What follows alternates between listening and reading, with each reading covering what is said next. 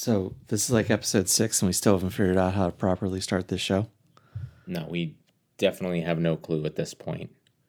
I think we're doing reasonably well with like the middle, but like we can't take off from the runway very well. No, and we still kind of suck at landing at the end too, but um I mean, we could come up with something a little more concise. Maybe this music thing is this lack of music thing, maybe it's a problem. Maybe it actually is a real problem. Maybe we need to do something about that. I'm Kevin Cray, I'm Steve DiMaselli. and welcome back again to the Point of Pittsburgh, the pod. So, whose turn is it on the couch this week? I believe you're up. Oh, okay. Well, I got one for you.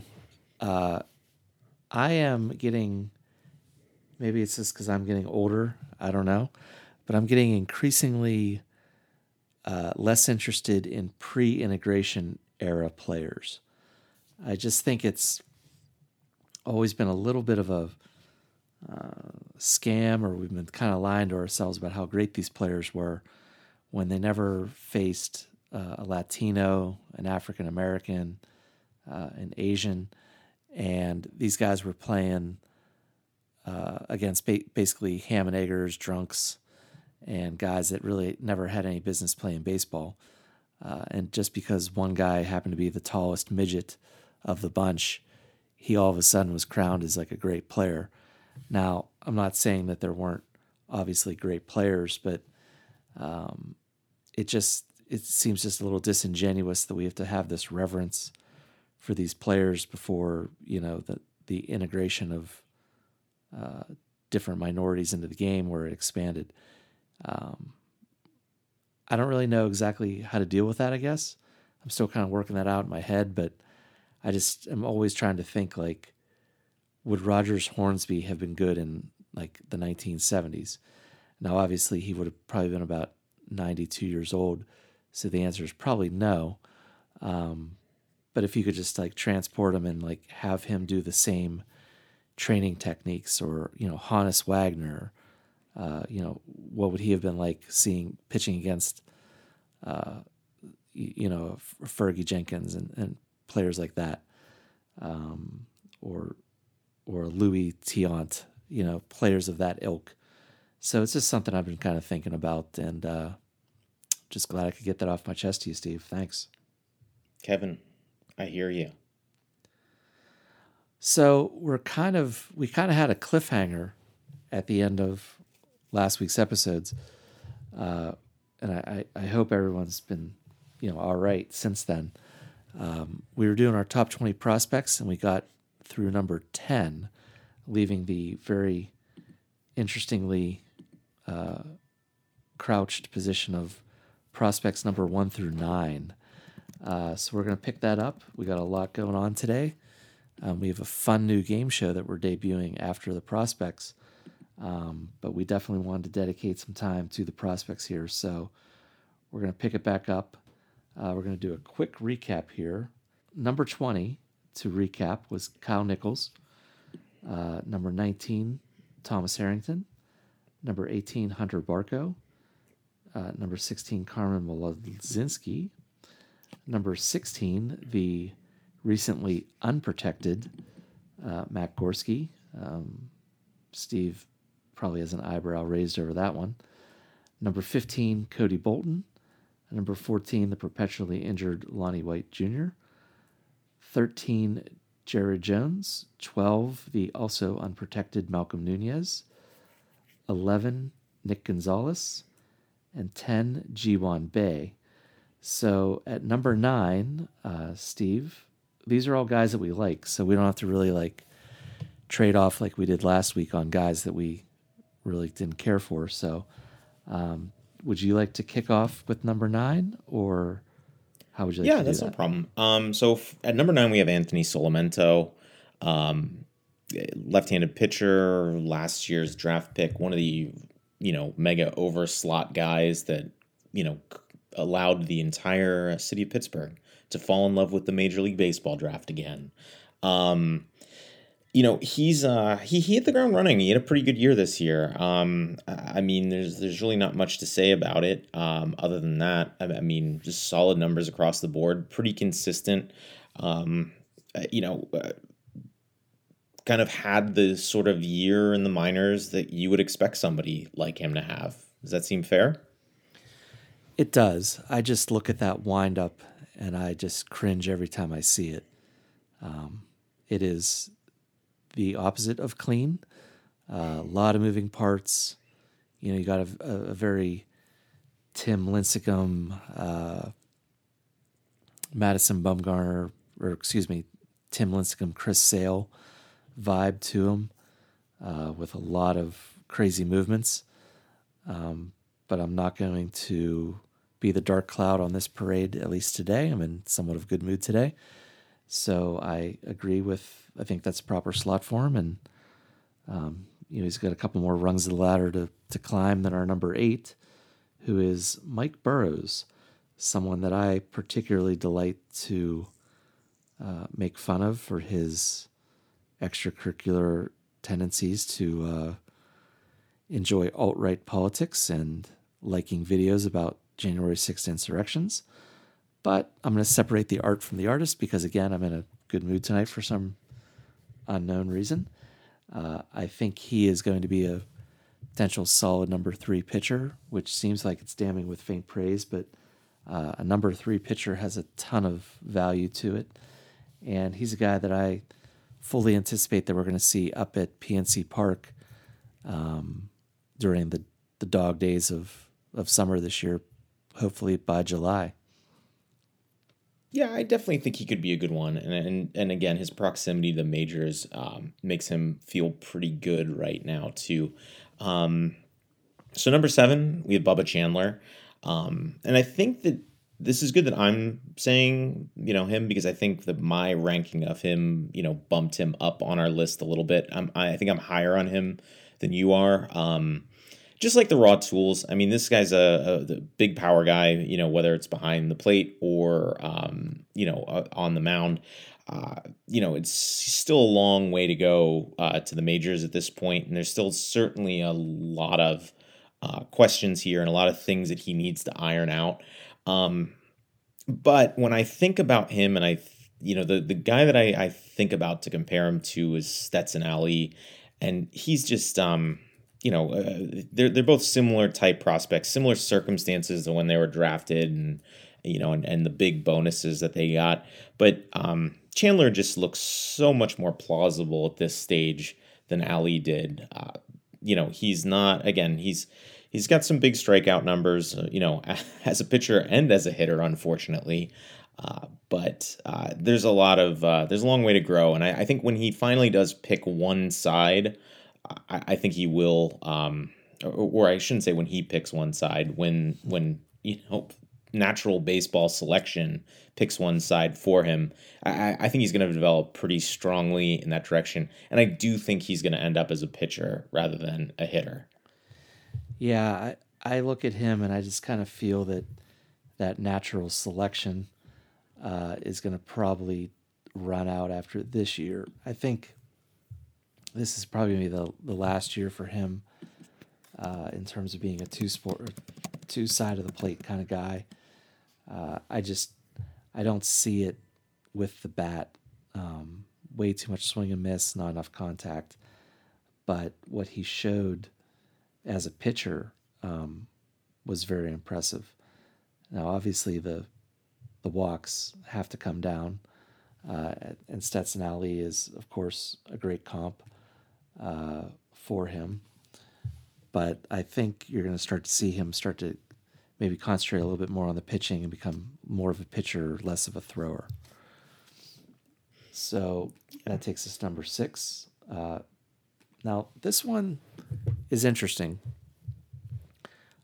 I've seen a lot of people kind of start to sour on Liover Peguero, whether they feel he's been bypassed by all the other shortstop prospects in the system. I mean, obviously, O'Neill Cruz is the flavor of the day, but I don't know if it was his kind of poor second half of the year.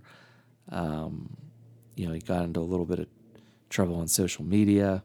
It just feels like he's trending down for some people. I've seen a lot of people saying, "Well, let's trade him while he still retains some value." I'm not really there yet. I always like to feel that failed shortstops turn into good second basemen and potentially interesting center fielders.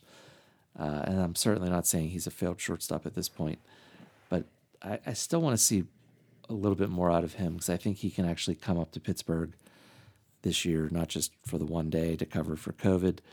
And I'd like to see what he has to do, and maybe after this year we have to make a decision on him. Yeah. So the next guy that we have on the list, we already got to see in Pittsburgh, so he's already arrived. And this is a guy that was certainly not really very high on my list before he made his debut, and that is, of course, Luis Ortiz. Just before I even go on with him a little bit more, my thoughts on him at number 5. You agree with me, right? Like, he came out of nowhere on your list too. Oh, absolutely, and I don't think it was just us. I mean, I think a lot of people were sleeping on him a little bit. Obviously there's people that are going to tell you that he was a high riser and they were in love with him, but I loved him the whole time. Yeah, there's all these content kings online.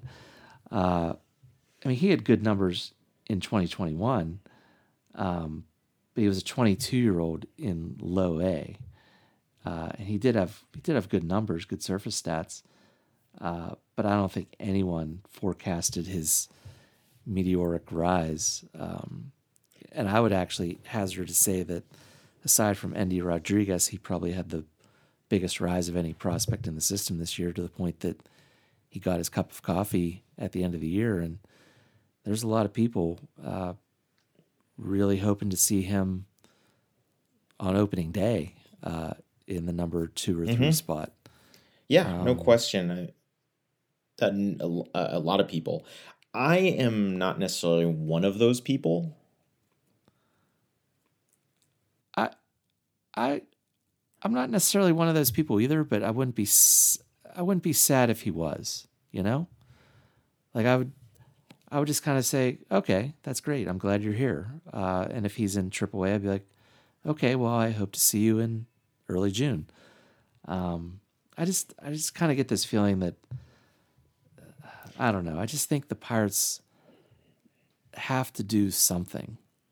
They can't just keep doing the same pattern of just running just junk out in April and May and punting on a third to a half of the season. If he's one of your best 5, you bring him up. Same with Mike Burrows. Same concept. Though Sure. Slightly different, but I just want to see the guys up here. This is not a team that is going to get killed by Super 2. They have so much payroll space, Yeah, no, I agree with you on that. And I don't necessarily think that this is going to be a Super 2 sort of situation. I really do think the guy's got some work to do at this point. There's really no change up to speak of. And I mean, I know we've talked about this before. I'd love to see him go to AAA, but at the same time throw his change up 30-40% of the time. I would love to see him go to AAA and honestly get rocked in April, because teams know what's coming. They know that they're going to see the change up every other pitch or every third pitch. And they know it's not a good pitch right now. So I'd love to see for him to go down there and just really work on that and knock that out, because I do believe that he's got massive upside at this point, if he can actually develop that third pitch. If he doesn't, I mean, I think he can still be a pretty good starter, but I do think it's going to be pretty limited. I don't think he's going to be quite as good as he could be. Yeah, he served up a ton of home runs in double in his short time in triple. And to your point, he only had 2 starts in AAA. So, Right. Again, it would not. I guess wherever he is, I'm fine with it. Is my summary on Luis Ortiz. Cool. So, number 4, I'm going to put this out there right away. I don't know if should have been in Kevin's safe space or not. Is Termarr Johnson, and I'm a sizist. I've always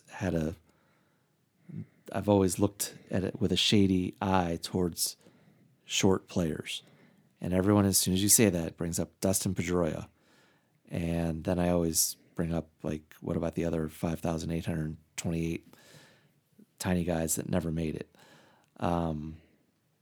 Yeah, this guy can make contact with the ball. He can do all those great things, but he's a second baseman, and he's short, not just like 5'10", 5'11". He's short. And to me, the comp, I don't even know if it's a lazy comp, but the comp is Nick Madrigal, who came up with the White Sox. And he was another guy who was just, the bat, short guy, never struck out. And he hasn't really done anything in his career of note. And I just really hope that that's not the same case with Termarr Johnson. But again, I'm being Professor Positive tonight, and I really look forward to watching him destroy baseballs in 2023 at probably high A, and he's probably going to get a cup of coffee at Altoona.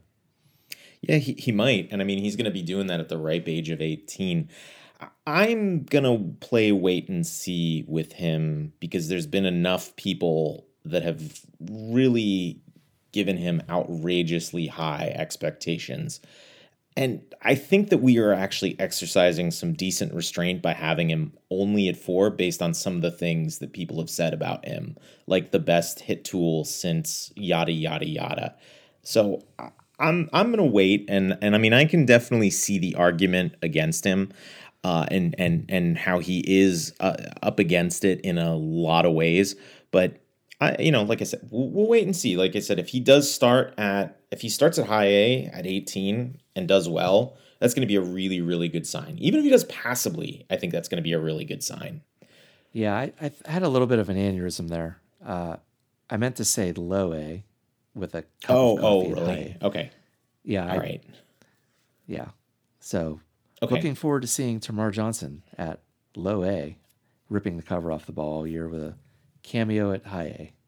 Okay, there we go. That sounds a little better. But I mean, even still, 18, first full season, that's still a good spot. And I believe he had an over 800 OPS there this past year, so that's a good start. So anyway, on to number 3. So we both have Quinn Priester here, and I think we'll just basically be patiently awaiting his arrival in Pittsburgh. Didn't have a great time in Arizona this year, but I think the balance of his work to this point makes me think that he's in a really good position to take steps forward. I think he might be a little more ready than some other highly rated prospects that the Pirates have had because he really hasn't struggled in Double A. You saw Mitch Keller fall off a little bit in Double A. I think Tyler Glasnow did as well too. I think Quinn Priester's really kind of hit the ground running and hasn't hit a wall yet to this point. So I'm looking forward to seeing what he can do and seeing what he can do sooner than later, hopefully. How excited will you be, at least with anticipation, to see in August a very, very potential, I mean, this is not daydream, this is really potential, a Contreras, Priester, Ortiz, Burrows, 1 through 4, and toss in a interesting, spicy Mitch Keller. That's a 1 through 5 that I can live with. Now, you and I have spoken, and I really hope they get a veteran. We've each tossed our names out there for who we'd like to see, but I could really get behind an August-September rotation that I just named. Yeah, I think by that point, the veteran's going to get traded. I still don't think this team's going to be in competing shape just yet. I could be wrong, and I mean, this does sidetrack us quite a bit. What I'm really hoping for is a Quinn Priester debut when the Pirates are out here in Seattle at the end of May. I'm keeping my fingers crossed. I don't think it's going to happen, but that'd be real nice. I would definitely take the short trip up I-5. Um, Short trip by West Coast standards. Yeah. It's still a 3-hour drive, but I would head up to Seattle nonetheless to see that debut. That's for sure. So I kind of want to maybe tackle this one in a little bit of different fashion. When was the last time you've ever seen any team with their top two prospects both as catchers? I can't say that I have. Yeah. So we have at number 2 Andy Rodriguez, and number 1 we're still carrying that torch for Henry Davis. Tyler Heineman. Oh, shit. Yeah. Oh, we're sorry. not. We're doing Henry Davis. Okay, all right. Yeah. We switched it up at the last second. I guess Tyler Heineman lost his prospect status already, so it's not even a very Yeah. funny joke now that I think about it. So we had Rodriguez at 2 and Davis at 1. Rodriguez had the killer year. We dedicated a chunk of one of our episodes to how I think he should be here opening day and signed a major league contract to eliminate all the Super 2 shenanigans. But man, I still think Henry Davis's bat is going to be really special if he can stop getting hit by a pitch every fourth at bat. Yeah, I think the Tony Sanchez after he got hit in the face with a fastball and that kind of tanked his career. It's just, I've got those same worries about Davis. I just do. I'm just like, don't get hit in the face. Don't re-aggravate it in a bar fight or whatever the legend has it, that caused him to miss that entire year and just tank. But yeah, getting hit by a pitch is great, but I really don't want my star player doing that. I want the guy that's hitting in the 8 hole. That's the guy I want running in front of pitches. Yeah. If they're on the DL, who cares? But if Davis ends up being that middle of the order guy, I want him safe and I want him in bubble wrap. That's what I really want. So there you have it. That is the T-Pop Top 20. I really am in a, like I said, very ebullient mood about all the prospects right now. And I think that's a pretty solid list, Steve. I really do. Yeah, it's as good as any as far as I'm concerned. What does it feel like to you that this system ranks? Are we thinking T5, T10, middle of the road? What do you think? I still think T5. It's such a deep system. We could go way beyond these guys that we had in the top 20 and identify some guys that we think have a chance. That to me is the quality of the system right now. Again, I think with Cruz out, we lose quite a bit of the top ends. Plus, I don't really think they got super, super exciting players in the last draft. Not like, certainly not Bubba Chandler, Anthony Solimento types. Right. Agree. But I still think that there's just, there's oodles of depth here. There really is. We could have had fun and had some interesting names if we did a top 40, I think. All right, so we're going to debut a new feature here on T-Pop the Pod. We're going to do a game show, and it's a little game I came up with. I always like to mess around with Steve and test him. He's a little bit more of my morals are rather gray. So I'm going to test him to see what his limit is. And the name of the game show is How Much is Steve's Soul Worth? And the premise is, let's assume that Bob Nutting has finally had enough and he's going to sell the team. But it's to someone that may not be to Steve's liking. So just like Dante, we're going to descend through some levels of hell and see what level is Steve's breaking point. Kind of got this idea thinking about, Steve and I both follow the Premier League, and Newcastle, for those of you that may or may not know, kind of had a lot of parallels to the Pirates, in my opinion. They were a very once proud franchise. fallen on hard times, and in recent years had a very controversial and skin-thrift owner named Mike Ashley. So when it was finally decided that he was going to sell after all these years of torturing the fan base, everyone was very excited. And then they sold the team to essentially the sports wing of Saudi Arabia. So Newcastle is now owned by Mohammed bin Salam, essentially, the infamous MBS, who has a little bit of a sordid history, we'll say, especially with journalists. So that's kind of made me think about this game. Now, the good part about Major League Baseball's monopoly is that they pretty much try to keep out as much riffraff as they can, and they prefer to keep just United States-based riffraff. So for the purpose of this game, we're not going to assume that a nation state like Qatar or Saudi Arabia is going to buy the Pirates and try to sports wash their way to goodwill. So we're going to keep it to just terrible U.S. people, of which there are a few. You ready to play this, Steve? I don't know why I'm the one that has loose morals. I always think of you as like the nicer of the two of us. Oh, all right, fair. All right, so But here's that the being part. said, I might disappoint and shock a lot of people by some of the people that I agree with here. But go ahead. Here's the part where Steve's going to drop in some jaunty game show music that we found for free because we're not spending any money on this thing. All right, and here we How do go. you like that? Oh, I didn't even write it this time. that's probably why it was good. All right, so here we go. Level 1. We're going to start you off easy. Okay. We got just a generic, good old-fashioned rich guy, but he's not from Pittsburgh.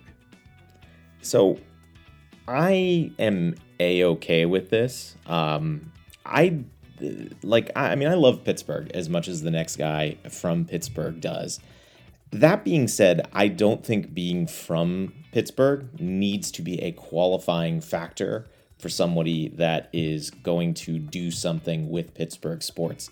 I am great, actually, with breaking that out. And I think the Steelers are legitimately the most guilty of this. You know, it seems like everybody that they hire, whether it's assistant coaches or general managers or, you know, whatever, there's always going to be some like Pittsburgh tie. And maybe I'm wrong on that, but I don't think it's necessary. That's my own personal opinion. So I'm A-okay with a generic rich guy, not from Pittsburgh. Okay. Level 2. A Hollywood celebrity who really doesn't have much to do with the baseball world.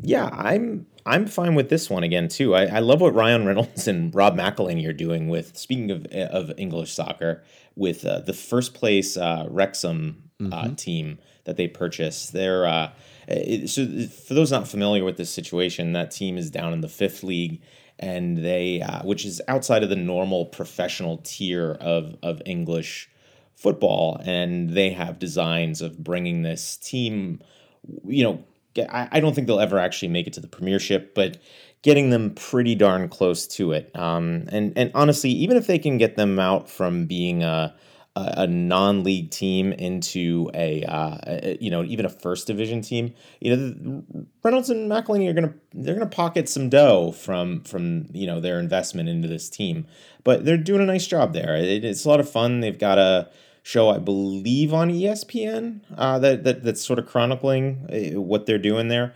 But yeah, I mean, I would say pretty much any Hollywood celebrity except Kanye. So like The Rock announces he's part of a consortium to buy the team tomorrow. You're good? Yeah, I'm fine with that. I have no problem with The Rock. Okay. So, all right, level 3, a real estate mogul who comes in with a lot of buzzwords about building out the neighborhood and developing decentralized housing and trying to have components of a sports entertainment zone around PNC Park. maybe if you bought the Penguins. No, I mean, again, I mean, I have no problem with this. I think real estate moguls have a tendency to be a little overrated in terms of their business savvy. That's just my own personal belief in the matter. But I mean, I would have no problem with this if they're gonna have money and they're gonna, do things the right way. Yeah, why not? All right, level 4. It's time to think about eating the rich, a hedge fund manager worth billions who basically just takes advantage of poor people all day long. Would there be like would there like be a Patagonia vest giveaway night? I mean, would that be something that could happen? Like a Pirates Patagonia giveaway? Um, I think so. I think we could probably work that in as a. Okay, we could work that in. What about a bobblehead with a Patagonia vest? Okay, with the general manager. So the Pirates are just going to play. They're just going to play games in Patagonia vests. I think they're going to bring back the vested uniforms, but they're going to be Patagonia. Yeah, I have no problem with Patagonia. I mean, let's go with it. So no, in all fairness, again, I think if they're going to do it the right way, I have no problem with this. I mean, it's I do get a little concerned about ego in this case, but yeah, I'll still go with it. I'll still go with it. Okay, so the Pittsburgh Pirates are owned by BlackRock. You're cool with that? I mean, BlackRock's got money. Okay, just checking. All right, level 5. A faceless conglomerate, much like the Liberty Media is with the Atlanta Braves, where you're basically just another line item on their year-end annual report. I feel like Bob Nutting is as close to a faceless conglomerate as a human being can get. I mean, if we're being totally honest, that's pretty much what his company is. He just is the face. He just happens to be the face of this conglomerate. See, and now we're going to the other end of directions where I'm concerned that this faceless conglomerate is not going to be interested enough. I mean, like, I am a little concerned here that they're just getting into it for money aspects and to either clean house and chop it up and sell the thing again.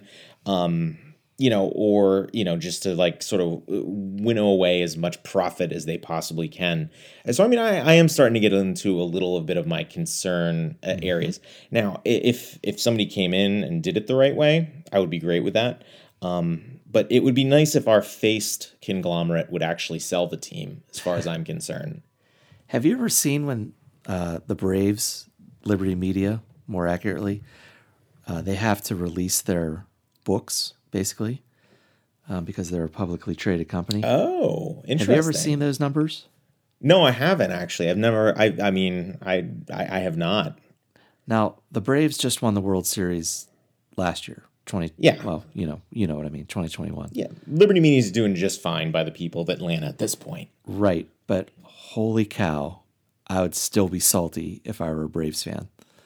I mean, they are clearing tens of millions of dollars every year off the Braves. Interesting. And just thinking about losing Freddie Freeman, that would make me pretty salty, even in the bask of that World Series win. But I digress. Interesting.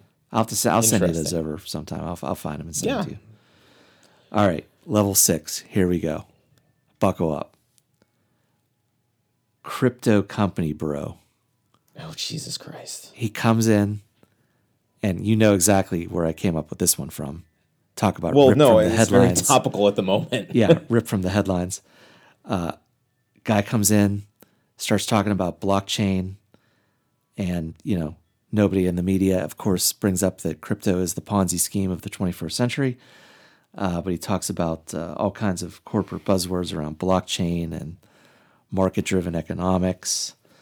I had to laugh watching the FTX get taken down off the Miami Heat arena this week. No, I know. At risk of having the Dogecoin trolls after us. I mean, I don't know if I want to say no to this one, but I I really can't get behind this. I just can't. Yeah, here I we go. just, Now we're talking. I mean, seriously. I mean, and not necessarily because I think that crypto coin is immoral or crypto companies are immoral, even in light of this, of FTX. I just think at some point the whole thing's going to tank. And if it does tank, then it's going to tank the team with it, Um, and I'm just because I mean that's going to be the last thing that whoever bought it is going to be clinging on to for their income, and any kind of credibility that they have. So I have to from a stability standpoint, I have to say absolutely not on this one. I just think it's a bad idea. Man, now I'm kicking myself. I should have moved that one to number 8. I thought about it, Hmm. but I was trying to think of like your more environmental bent policies. Well, yeah, I mean, there's that. I mean, like, I do. I mean, I do disagree with crypto from the pure energy standpoint of it and the waste of, and just the drain that it is on power grids and whatnot. But I mean, like I said, I just from an economic standpoint, I don't see the system as sustainable. I think it's just being propped up by its own self. And I mean, there's something to be said about that. But if the wrong crypto busts, I mean, so do the pirates. That's just all there is to it. And there have been a lot of busts lately. That's for sure. All right, so we'll move off of the world of decentralized finance and head into level 7. It's a politician who buys the company, who buys the team, but you don't agree with his policies at all. Yeah, I think this is one that I'm going to just hold my nose and suck it up for, however long they own the team. Just like I would for however long they occupy the Oval Office. I mean, nobody's going to like this. It's not going to be, something that you want to see happen, and it's going to be certainly an irritant. I don't think I would have a major issue with this. I mean, for as much disagreement and dissent as there is in American politics, I mean, and for as much as name calling as there is across the aisle at this point, I don't know if there's anybody really that bad, with the exception of maybe one or two people on the furthest fringes that could actually afford to buy the team, that I would be, real concerned about. Okay. All right, last one, level 8. And now, again, I'm kicking myself. I should have thought about putting crypto at level 8, but I thought I could get you on this one. Just an oil baron, oil or natural gas, someone who has made their billions off the backs of potentially poisoning groundwater for everybody on fracking or, you know, continuing the fossil fuel. Let's have combustible engine cars type of guy. And this was as close as I could get to having a petro state like Qatar buy the team. So you're saying Saudi Arabia is not done with Newcastle? Is that what you're telling me? Right. Okay. I don't know about this one. I'm leaning towards being okay with it. Just again, it's an incredibly stable industry, and again, I mean that's really stability at this point, stability and some kind of effort. I mean those are two things that are would be pretty important to me, and I would think an oil baron's going to have limitless funds to dump into this team, even if they are small market. I mean, I guess it kind of comes down to what kind of oil baron we're talking about. Are we wanting, a baseball fan oil baron that's going to treat this team like it's his toy and just load up the payroll with his own cash, or are we talking about somebody that's going to be, spendthrift and just looking to make a profit, the same way as a faceless conglomerate might? I am no, I would be no on the faceless conglomerate type oil baron. I would hate to see that happen.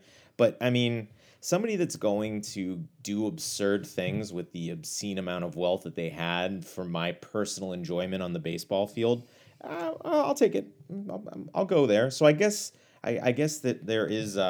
I guess maybe I was the better person to have played this game. Man, so just to recap, the only, the only hard the only hard no for you is crypto. Yeah, and it's not because of morality. So yeah, I am a trash human being. That's we're coming to terms. We're coming to terms with my low moral standards as long as I win, baby. As long as the Buccos win, I don't give a crap, I guess. No, in all seriousness, my litmus test for a good owner, and I think I did a little bit of a I think I did a piece on this when we still had T-Pop, but the main thing that I want from an owner is for them to stay out of the way of the people that actually know what they're doing. I mean, again, that's part of the reason why I had pause with the hedge fund manager, because I could see a hedge fund manager being like the ego-driven person that's going to like want to dig his claws into the day-to-day operations of the franchise, and most importantly, the personnel of the franchise. I don't want any owners with any interest in that at all. I want them to stay away, because they don't know what they're doing. I mean, in all fairness, that's why you hire experts into positions to do what they're doing. And I do think, I mean, and to Bob Nunning's credit, I do actually think he does this quite well. You see a lot of owners in sports that don't do this well, like Dan Snyder's of the world, who's obviously much maligned and might even be on his way out at this point. Jerry Jones is another one, but yeah, those two managers those two owners that I just mentioned. I mean, those are the people. They're just people I'd want to avoid. Like, I mean, they invest money into the team, but at the same time, I just want them out on the day to day. The next thing that I care about, and obviously Bob Nunning does not do this, is I want to see them invested in winning and committed to spending the resources that you need to actually win. That's where to me he falls flat. Stability is also an important part of this. Again, are they going to be able to secure those resources and protect the team over the long haul? I don't want to see an owner's personal issues jumping in here and causing that to interfere with the actual running of the team. So. But yeah, I mean, so that's really kind of what it comes down to. The who is not all that important to me. It's the how at the end of the day. Except if it's a crypto company. Well, yeah, I mean, but that's part of the how. I think that impacts. I think there's a serious concern on my end of how they would actually be able to run the company or the team. Well, I think I speak for the audience, but I thank you very much for allowing me to peel back some of the layers of your soul and see that there's not much left. Aside from blockchain technology, you'll take any port in the storm right now. That's just how bad things are, buddy. All right. Well, I just want to say thank you again for letting me hang out with you for this time on Thursday night as we record this. And I hope you're going to have yourself a great West Coast week. Yeah. What's your weather out there, by the way, right now? We are better than Pittsburgh. That's for sure. So we are. It's very windy, but it's been sunny and dry. But it's been in the low 50s. Lows in the mid 30s, upper 30s for the most part. So it's been pretty decent. But I mean, it's my second winter out here, so that weather's starting to feel cold to me because it's been a little. I mean, I haven't been in a proper East Coast winter since since we left basically, and I mean that was in the fall, so I totally it's been a while since I've had a proper winter. Let's put it that way. Can always be worse. We could always be Buffalo, just in general, but especially for this weekend when they're expecting 3 to 6 feet of snow. That's gonna be it's gonna be pretty insane to watch how that goes. That's even too much for Buffalo. It really is. I mean, they can handle the 3. The 6 is that's unheard of. It's just basically like, we'll see you in March, guys. I hope you've got enough beef on Wecht in the house to survive the rest of this winter. So I think they can it up there. They can beef on Weck. they've got canned beef on Wecht. Yeah, they store it up for winter. They're like squirrels with beef sandwiches. Do you have any parting words, Steve? No, just goodbye and thanks again for listening, and goodbye Twitter, I guess. Yeah. I guess I have to figure out what Mastodon is, huh? Yeah, I follow us on Mastodon. I guess. All right. Well, thank you. Please check us out on Google Podcasts, and we'll post it to the Old School T-Pop webpage probably tomorrow. I am going to sign off. I am Kevin Cray. I'm Steve DiMaselli. All right. Catch you guys later.